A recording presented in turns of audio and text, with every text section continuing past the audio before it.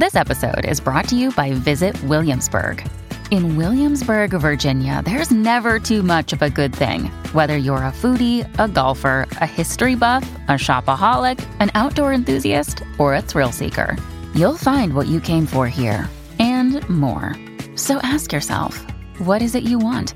Discover Williamsburg and plan your trip at visitwilliamsburg.com.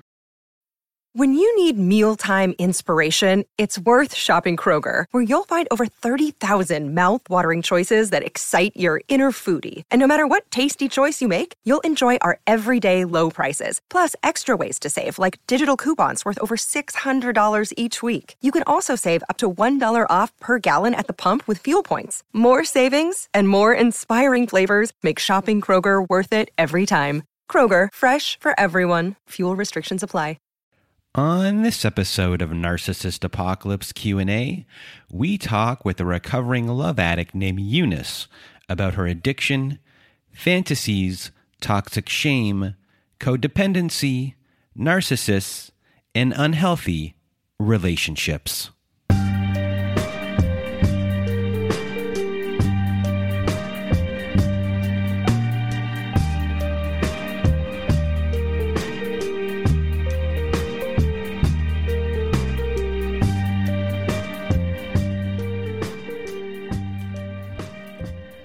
Welcome to Narcissist Apocalypse, everyone. With me today, I have Eunice. How are you?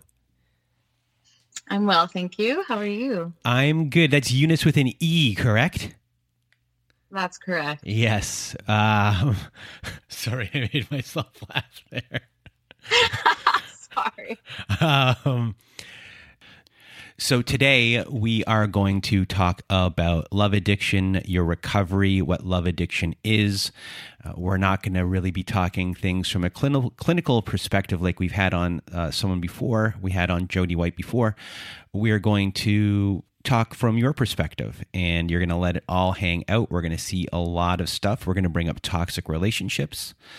And we're going to bring up narcissists in this episode as well. We'll talk about one of your relationships, but we're going to do it from your perspective. There might be a little bit of clinical stuff in there that you'll be rattling off, but for everyone, you're going to learn about what you might be going through as well, and you were never able to put a finger on it. And I think that Eunice is going to help you out a lot today by telling her story and her struggle with love addiction and toxic shame and more. So a big thank you to Eunice. And without further ado, Eunice, the floor is now yours.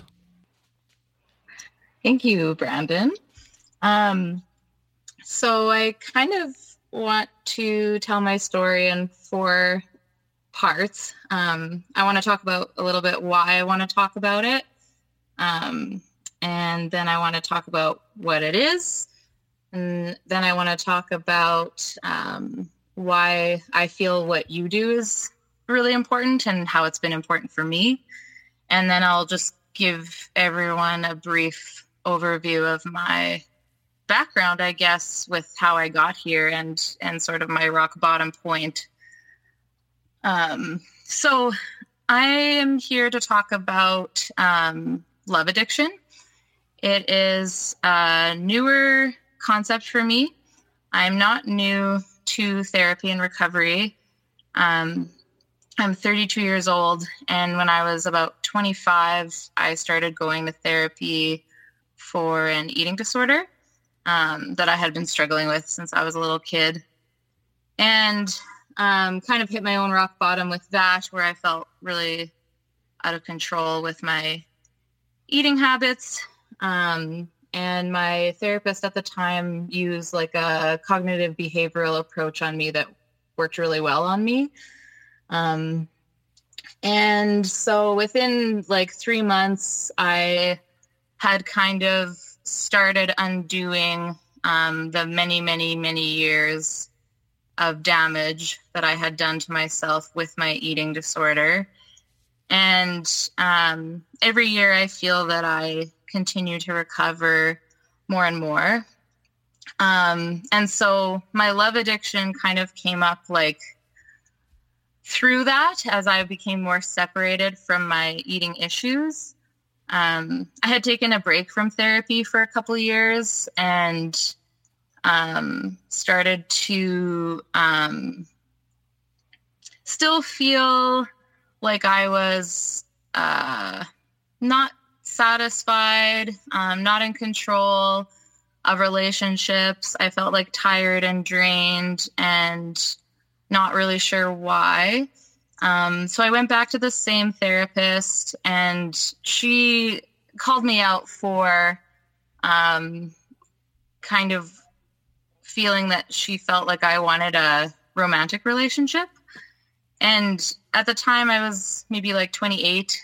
I'd never been in a serious, romantic, monogamous, healthy relationship. And it was kind of news to me when she said that, but kind of groundbreaking, because I was like, oh, maybe I do. And so I was dating like very emotionally unavailable men who were very narcissistic, in my opinion. And I knew that going in, but I was kind of telling myself like a lie that I was okay with that and that I didn't want something with more substance, I think, as like a protection mechanism. So her bringing that to light made me realize that I had to kind of level up in those relationships. And that's sort of how I've gotten here, because I haven't really been able to. And so she started treating me for codependency, and love addiction is a symptom of codependency. Like every love addict is codependent, but I guess not every codependent is a love addict. So that's kind of what she and I were doing. And I did have a lot of success. I struggled with codependency in most of my relationships, my business relationships, my friendships, my family. But it really stuck out more in my romantic relationships. And I think that like most people in my life would be able to agree with that. I always was sort of putting the other person before me, putting them on a pedestal. And, I would end up getting hurt and getting myself into a painful cycle for years sometimes with somebody in like an on and off situation that I never intended to get in. And yeah, always just trying to like be a fixer of somebody else, which is like, I've learned kind of as useless as like trying to drive a different car on the road next to you. So can I ask a question? Sure. So if we back up the truck here, because I don't know if you're going to get into any family stuff. So where did your codependency originate from? I believe it originated from my parenting. My parents, I grew up in a very religious, cultural family, and I feel my dad married my mom out of obligation to marry someone in our culture and in our religion, and that my mom did the same, but my mom is also gay, which was just not okay in the culture. They are both pretty emotionally unavailable, dysfunctional people who unintentionally passed on their issues to their kids and did their very best. And I love them very much. But in this recovery, I'm learning to really accept them for the people that they are instead of who I wish they were. Another day is here, and you're ready for it. What to wear? Check. Breakfast, lunch, and dinner? Check. Planning for what's next and how to save for it? That's where Bank of America can help.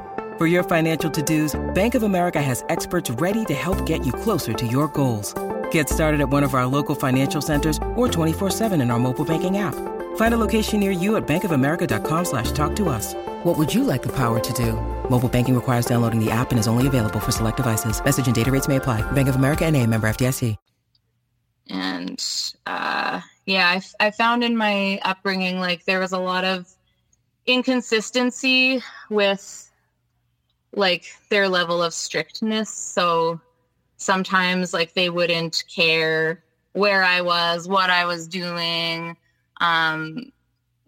Like, I was expected to kind of teach myself how to grow up as an adult. And then on the other hand, there would be times where, like, I would get slapped for saying a bad word. So I feel like I grew up in constantly, like, watching and not really sure what I was going to get from on a day-to-day basis from them, and not really. So you had like a neglect on their part, which was somewhat of a form of abandonment, yet at the same time you were punished for things and you're getting a mixed message, or just another message of, I have to do things this way to gain attention or love. That's right. Yeah.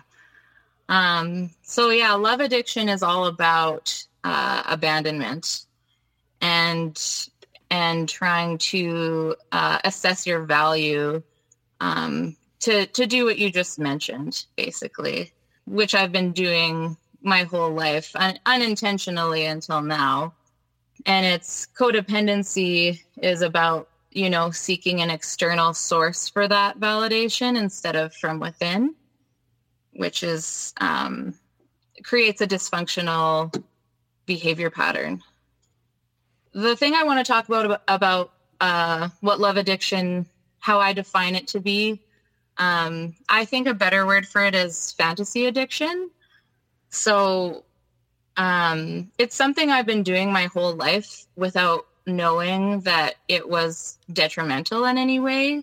I will make up little, I'll use it in context of romantic relationships, but I've done it in a lot of different ways, but this is the strongest fantasy for sure. But I will make up what a relationship is in my head, and it's what I want it to be, but it's seldom what's happening in reality. And fantasy addiction creates a high that you don't really know you're having until you're sober from it, and then you experience it again. So I've been kind of perpetually in a state, in a cycle of having these highs on relationships basically going on in my mind, and a little bit in reality, enough in reality to stimulate the fantasy. The purpose of, or what we do in love addiction therapy from my therapist's approach, is learning to get sober from that state. And when you do get sober from that state, it's quite, I think that anybody with this problem has experienced that. They call it withdrawal. And that's what happens when, you break up maybe the first time and you feel like you're going to die basically after a breakup with somebody, even if you intellectually know that that person wasn't a good fit for you.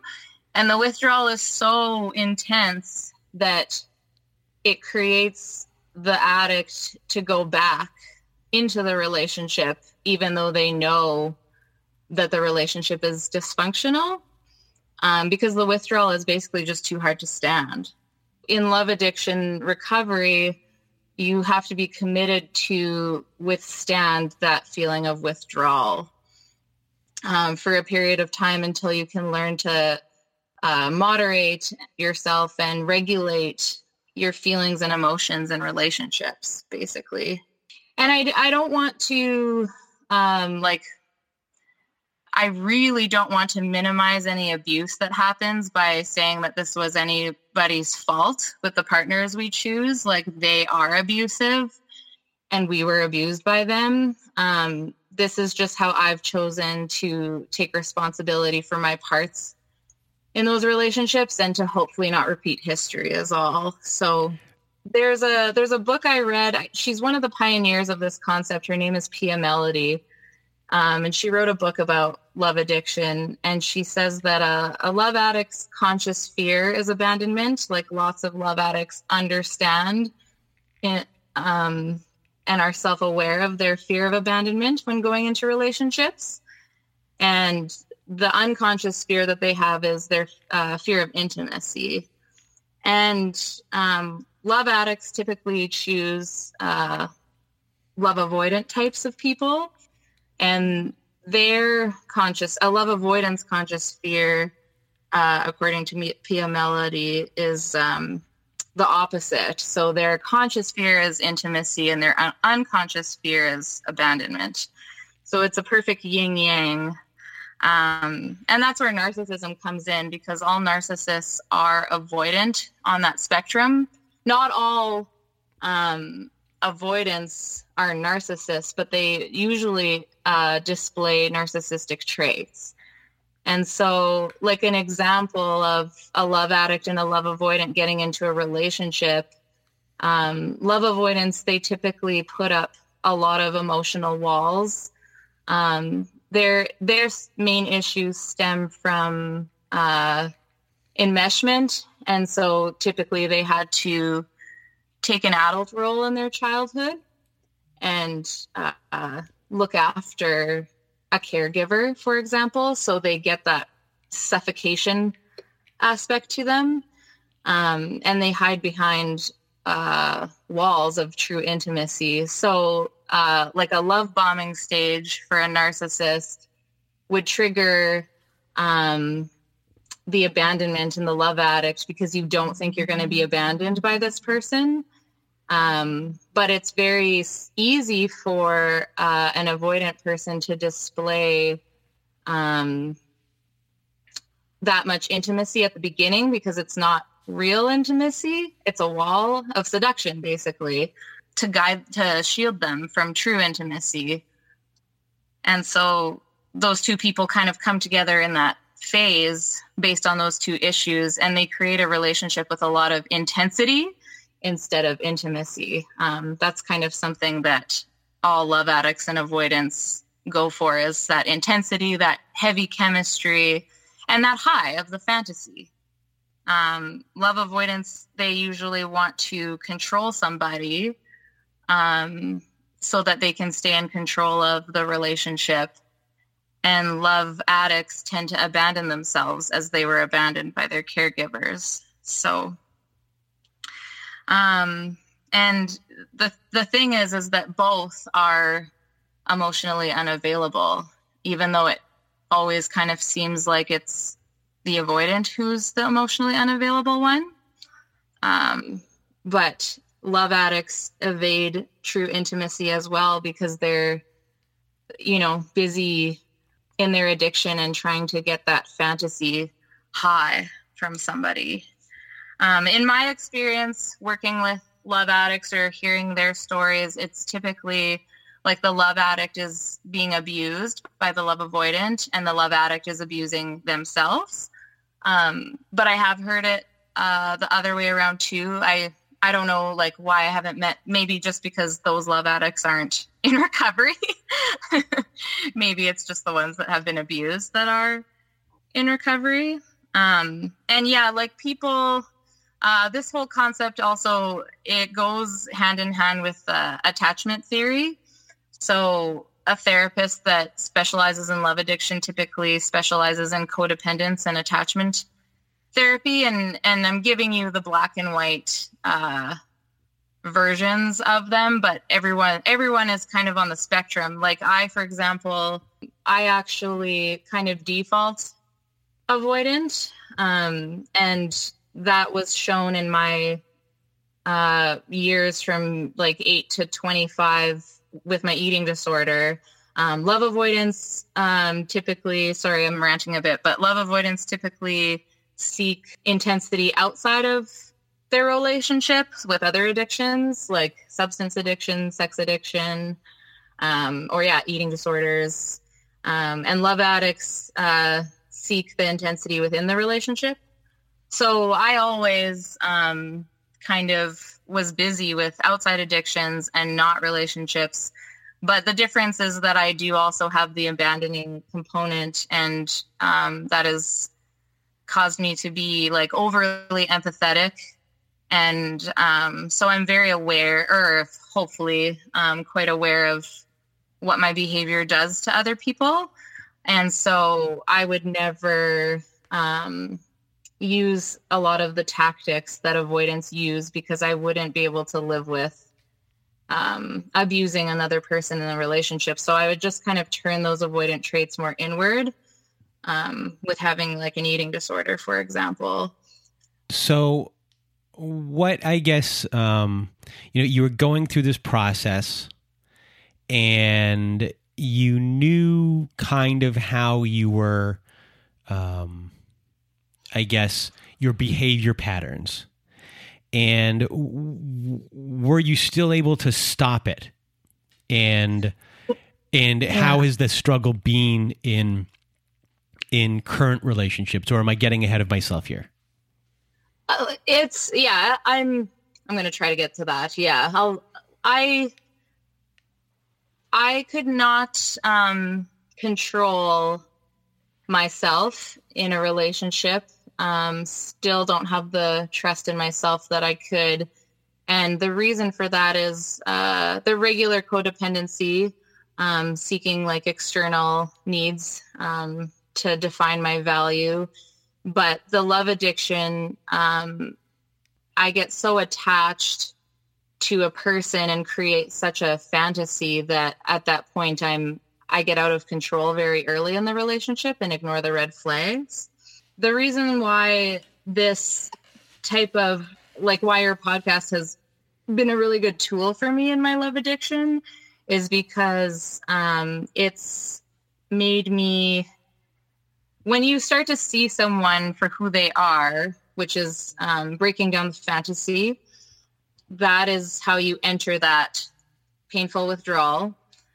And learning about narcissism and the red flags that are so common, like I'm sure so many people on this podcast feel like we've all dated the same person because they're so similar. It really helps keep me in reality. It's kind of like hyper extended right now, where I see narcissism everywhere and label everyone as a narcissist. And so it's not something I want to plan on like staying in throughout my recovery. And it's also still a deflection of the fact that I keep choosing these people. But it's been a very helpful resource for me to be able to stay out of my fantasy instead of trying to take responsibility for that other person's behavior and trying to like absorb what they did and try to say like we were both in the wrong and there was no bad guy. Being able to call out the abuse for what it is. And that's a very important step. I mean, that's a totally different starting point from the like we're both uncompatible people starting point.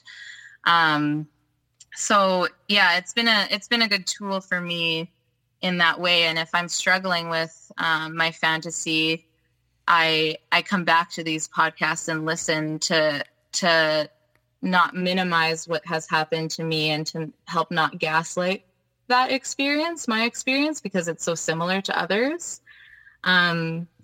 So like with the last relationship that I was in, is what led me to be in this recovery. And I'll talk a little bit about that and kind of like how it triggered my love addiction, in a way that I could see there was more to it than just like a bad breakup with an unhealthy individual, and how I sought help. After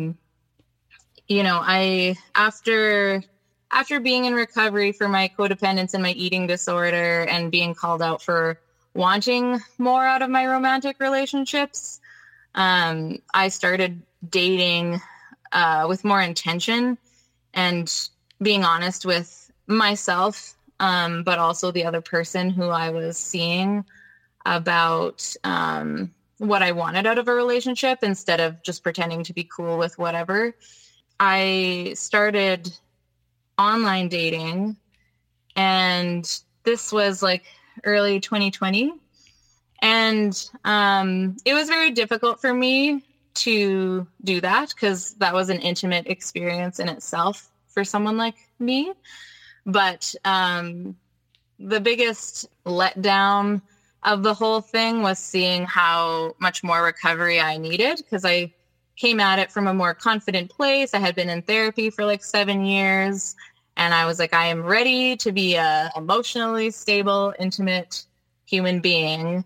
And then I ended up picking just like a more sophisticated narcissistic type. And so that was part of my fantasy, was that I was ready, instead of accepting that it's okay if I'm not totally ready and don't know everything. But I kept ignoring red flags because I'd be like, well, you know, I know what I'm doing now. Even though I was felt very out of control. What were some of those red flags? Well, okay, I'll get into this relationship now. So I met someone online, and just for context, there was 2 kind of crazy coincidences at the beginning, and one was that he lives across the street from me. That's just bad right there. Oh God, it's been, yeah.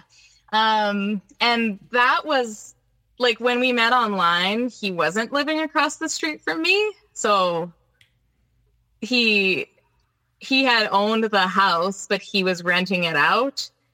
So we didn't meet because of like location or anything, you know, through the app. So, and he moved in like 2 months in or whatever. But, and then the other one was that both his parents, shortly after we met, got cancer. And one of them actually died within 3 months. So it was something that I used to minimize his behavior and explain away the reality all the time, was the fact that, you know, he was going through a crisis. And, you know, I was really on the fence about getting involved, but at that point, I think my addiction had me. So yeah, when we met, we talked for, you know, it was COVID, kind of the first stint of COVID. So we talked a lot more than usual before meeting in person. And I didn't feel like love bombed or mirrored. I felt like he was very consistent and reliable. And I mean, I was getting love bombed. It was just in a more covert way, in the form of him being very consistent, I guess. But I had already formed like sort of an attachment before I met him. And then once I met him and felt the chemistry, then I was just hooked. So that's when we found out that we were neighbors, is when he came over and we just like sat on my lawn and hung out for an hour. And he was like, guess what? Like, that's my house right out your window. And so, you know, he was legitimately an upgrade from my previous relationships. Like, most of the men that I used to date typically had a substance addiction. Lots of them were very obviously narcissistic, very alpha male. And they usually were like financially unstable, had unstable relationships, had friendships that I didn't care for. But I always lied to myself and said that didn't matter because I wasn't going to have a relationship with substance. And this person, like, financially, we seemed to be on the same page, intellectually, like our political beliefs.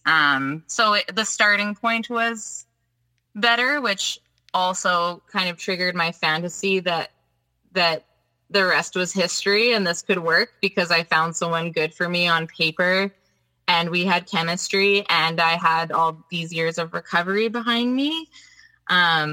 So unfortunately, like, the reality was just that it was a good starting point, period.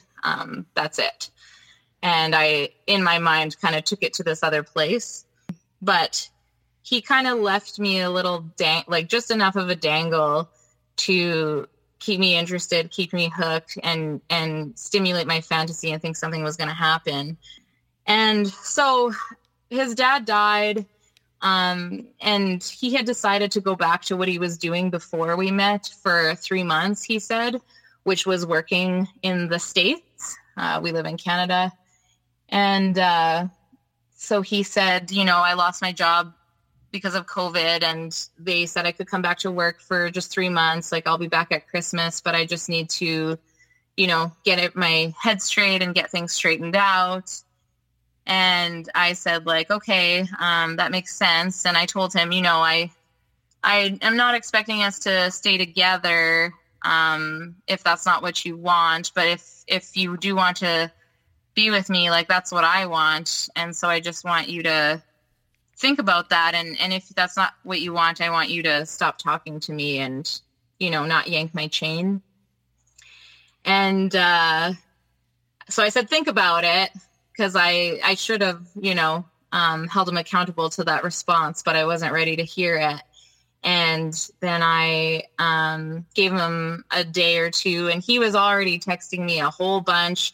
And I made this assumption that he wanted to be with me despite, temporarily leaving. And he was going to come back to his house. He was going to leave it empty for 3 months. And so I was going with that, and I was excited. And we started, talking a little more about our relationship. And then like a week after his dad died and like a couple days before he left, he made a mistake, and he had sent me a screenshot of something. And at the top of the screenshot, there was a Tinder notification. So I was like, oh God, you're still on dating apps? Like, that is not what I expected was happening. And I called him out on it right away, but he just, I don't know, he just said a bunch of really confusing things back to me that made me confused and feel like it was my fault and not really understand and feel like, why didn't I define this relationship earlier? Even though, it was difficult for me to say, like, I need to know I'm your girlfriend amidst his crisis. And so I just said, like, damn, if you don't want to be with me, I wish you would have said something and, like, take a hike, basically. And then the next day he messaged me again and acted like nothing happened. And so I just said, like, have a good trip. I hope you feel better and overcome this thing you're going through or something, whatever. And he never spoke to me again for like 4 months.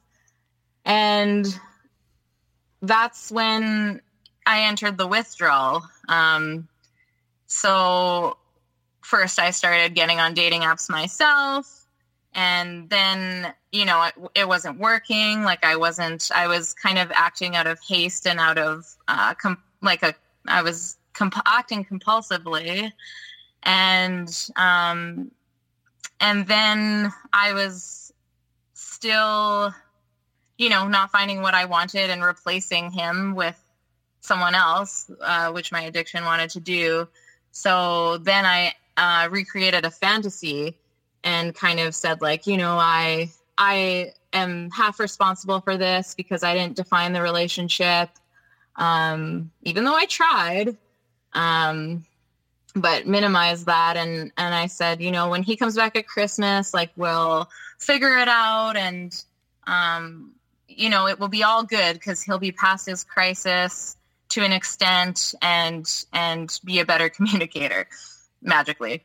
And so then I kind of lived on that high for about a month and a half, imagining all these scenarios, how our conversations would go, how I would win him back. This is all like fantasy. And I had talked myself into like sending him a message. And and whatever. And then it was getting close to Christmas. And I mean, I don't know if most people who listen are Canadian. It seems like you've gone kind of international, but in Canada with COVID, you had at this time had to quarantine for 2 weeks if you came into the country.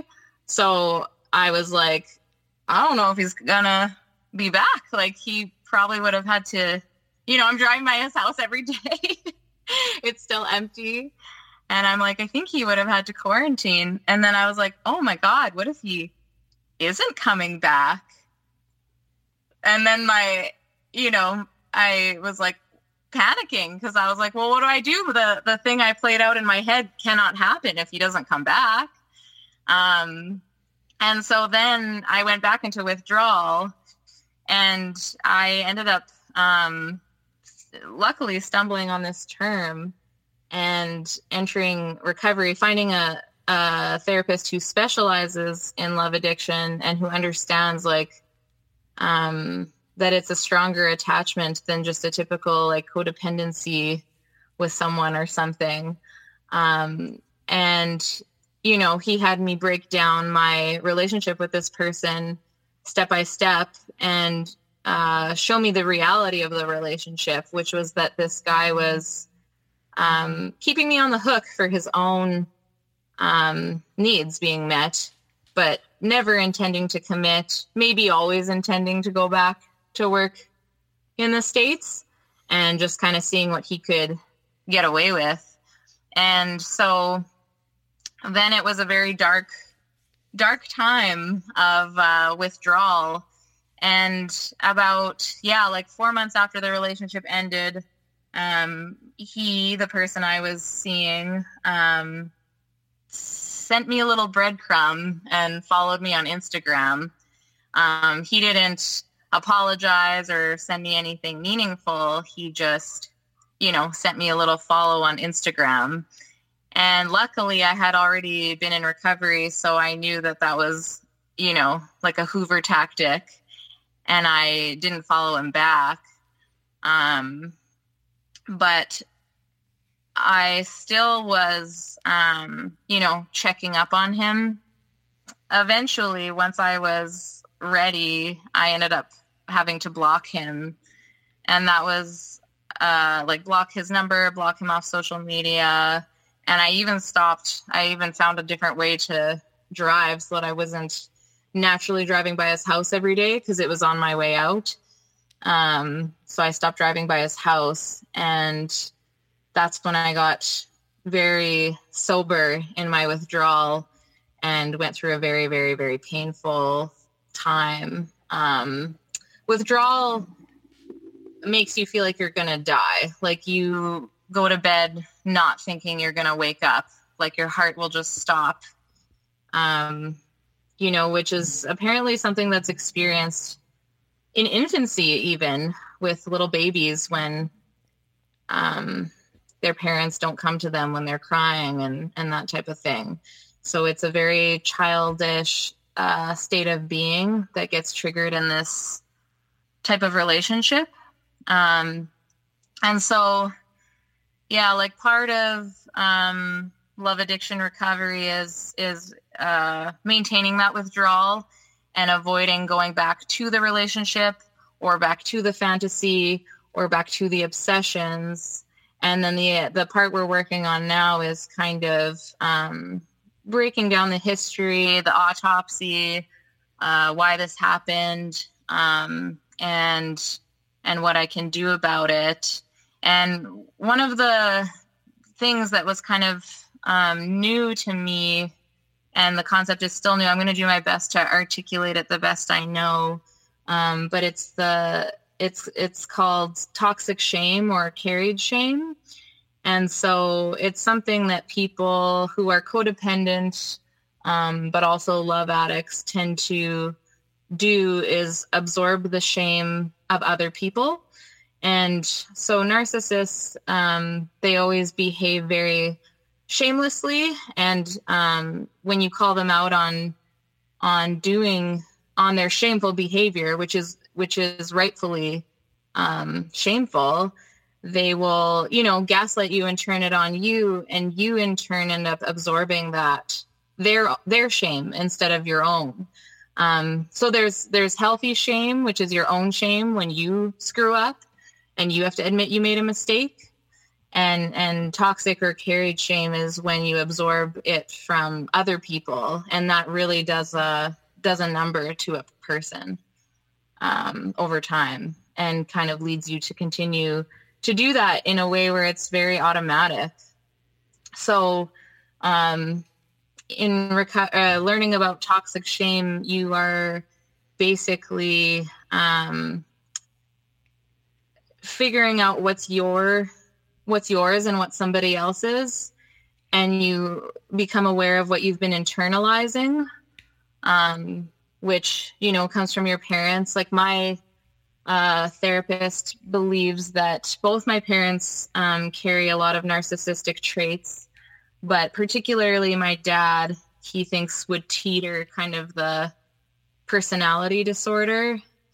My dad is someone that we could never cross. And when he makes a mistake, he doesn't admit it, and he blames, and he gets aggressive, which makes the child internalize that shame and live in that constant shameful state.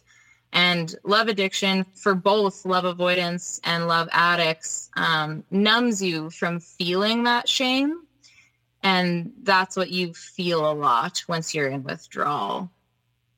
And the other thing that has been really important for me in my recovery is community. It's a really lonely addiction. I think all addiction and recovery from addiction is a very lonely place to be, but particularly love addiction is not, I don't think it's like a official term, and I think it's very, very, very common. So part of why I want to tell my story is to see if it, gives anybody any light bulbs the way that it did for me, so that I could take control of this situation and ultimately not put myself in this place where I get into these dysfunctional relationships. And community is a really big part of that, because you meet so many people with so many stories who have such similar tendencies to you. I have one friend who we talk every single day, and we're very transparent about, and try to both be very honest about where our thoughts are going each day with our fantasy. And it's embarrassing because there's a lot of shame around having it. But it's very, very helpful to even just have one person to consistently check in with. And so much of the time, her story is so much different than mine, but we have so much common ground. And then the other thing is going to the meetings, which, is sometimes helpful. I usually just use them more when she's less available, or I need to hear about. I go to meetings that are tailored to love anorexics, which is kind of where I define my avoidance part of me that doesn't get into a relationship and avoids them, instead of the typical love addict, in the most typical form, is somebody who is goes from one relationship to another relationship to another relationship. Whereas I kind of play them out more in my head, but I don't feel safe enough to enter them. So it's helpful to hear other people like that as well. But that's been a really important piece. I have an intimacy with my friend that I've never had with another person. And I can't speak for her, but I've said things out loud that I've never said to her because it's safe to say them. And most of the time, she's had the same ones, and that is really helpful in keeping me in my reality and feeling loved and connected to another person throughout a very lonely time. So yeah, that's basically my story. I I'm still kind of in the withdrawal period, doing the work. And hoping that when I get to the point of feeling safe enough to enter another romantic relationship, I can spot those red flags earlier, whether they're presented overtly or covertly, and be able to, get out of that before my attachment sets in and my fantasy kind of starts, if that makes sense. So before we end off the show today, do you have any words of wisdom or advice for everyone listening? The biggest thing about recovery, and I've probably repeated this too many times tonight, but is to always be committed to staying in your reality.